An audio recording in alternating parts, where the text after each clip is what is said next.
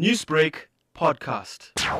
Shocked, devastated, because, on Saturday at about 2:30 he sent me a message saying that he's improving and he expects to leave hospital in about 3 days, both of them. So absolutely devastated.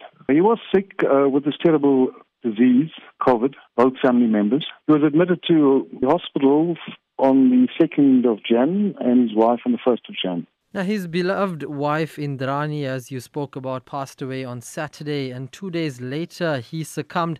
The community members really loved them as a couple and their work in the community. How would you describe their relationship? An amazing relationship. Got to know Indrani quite well recently. It was an absolutely amazing relationship. They loved each other. The news that came out was that he communicated with her the day before, I think Friday, wanting to even renew the vows, when they leave hospital. Although he was in the limelight, she was also a good activist, social activist, and supported him all the way. Mr. Pillay was a champion in the fight against drugs in the Chatworth community in Mauritius and across the African continent. From your time spent working with him and as a friend, what would you say spurred his passion for this? Well, historically, he was a victim of substance abuse in the family, which I won't go into detail with. And that inspired him. He himself was not an addict, but it inspired him to take care of especially the children who succumbed to the disease of addiction. He was extremely passionate. He was prepared to give his life thereof. As you know, he took on the drug dealers. He was, in fact, recently this year nominated for the executive committee of the Central Drug Authority. He was also the deputy chair of the KZN Provincial Forum, Anti-Drug Forum. And, he's, as you mentioned, he's even spoken in Kenya, Mauritius. His profile in terms of his attitude and the work that he's done in the substance abuse field transcends the South African community.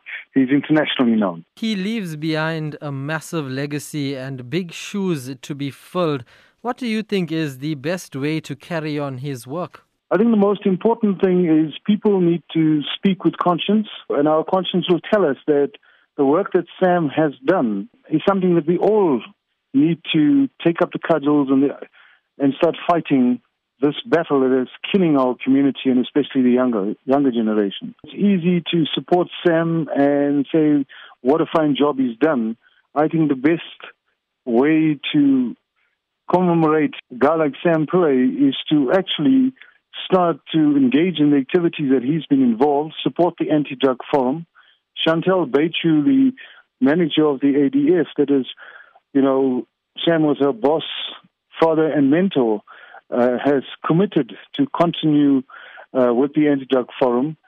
And yes, if the community could support them financially and in all other ways to actually keep his memory alive. And I too will continue with my commitment in this field. Sam and I were looking at opening a rehab currently in the Durban area, and I want to continue that in his honor.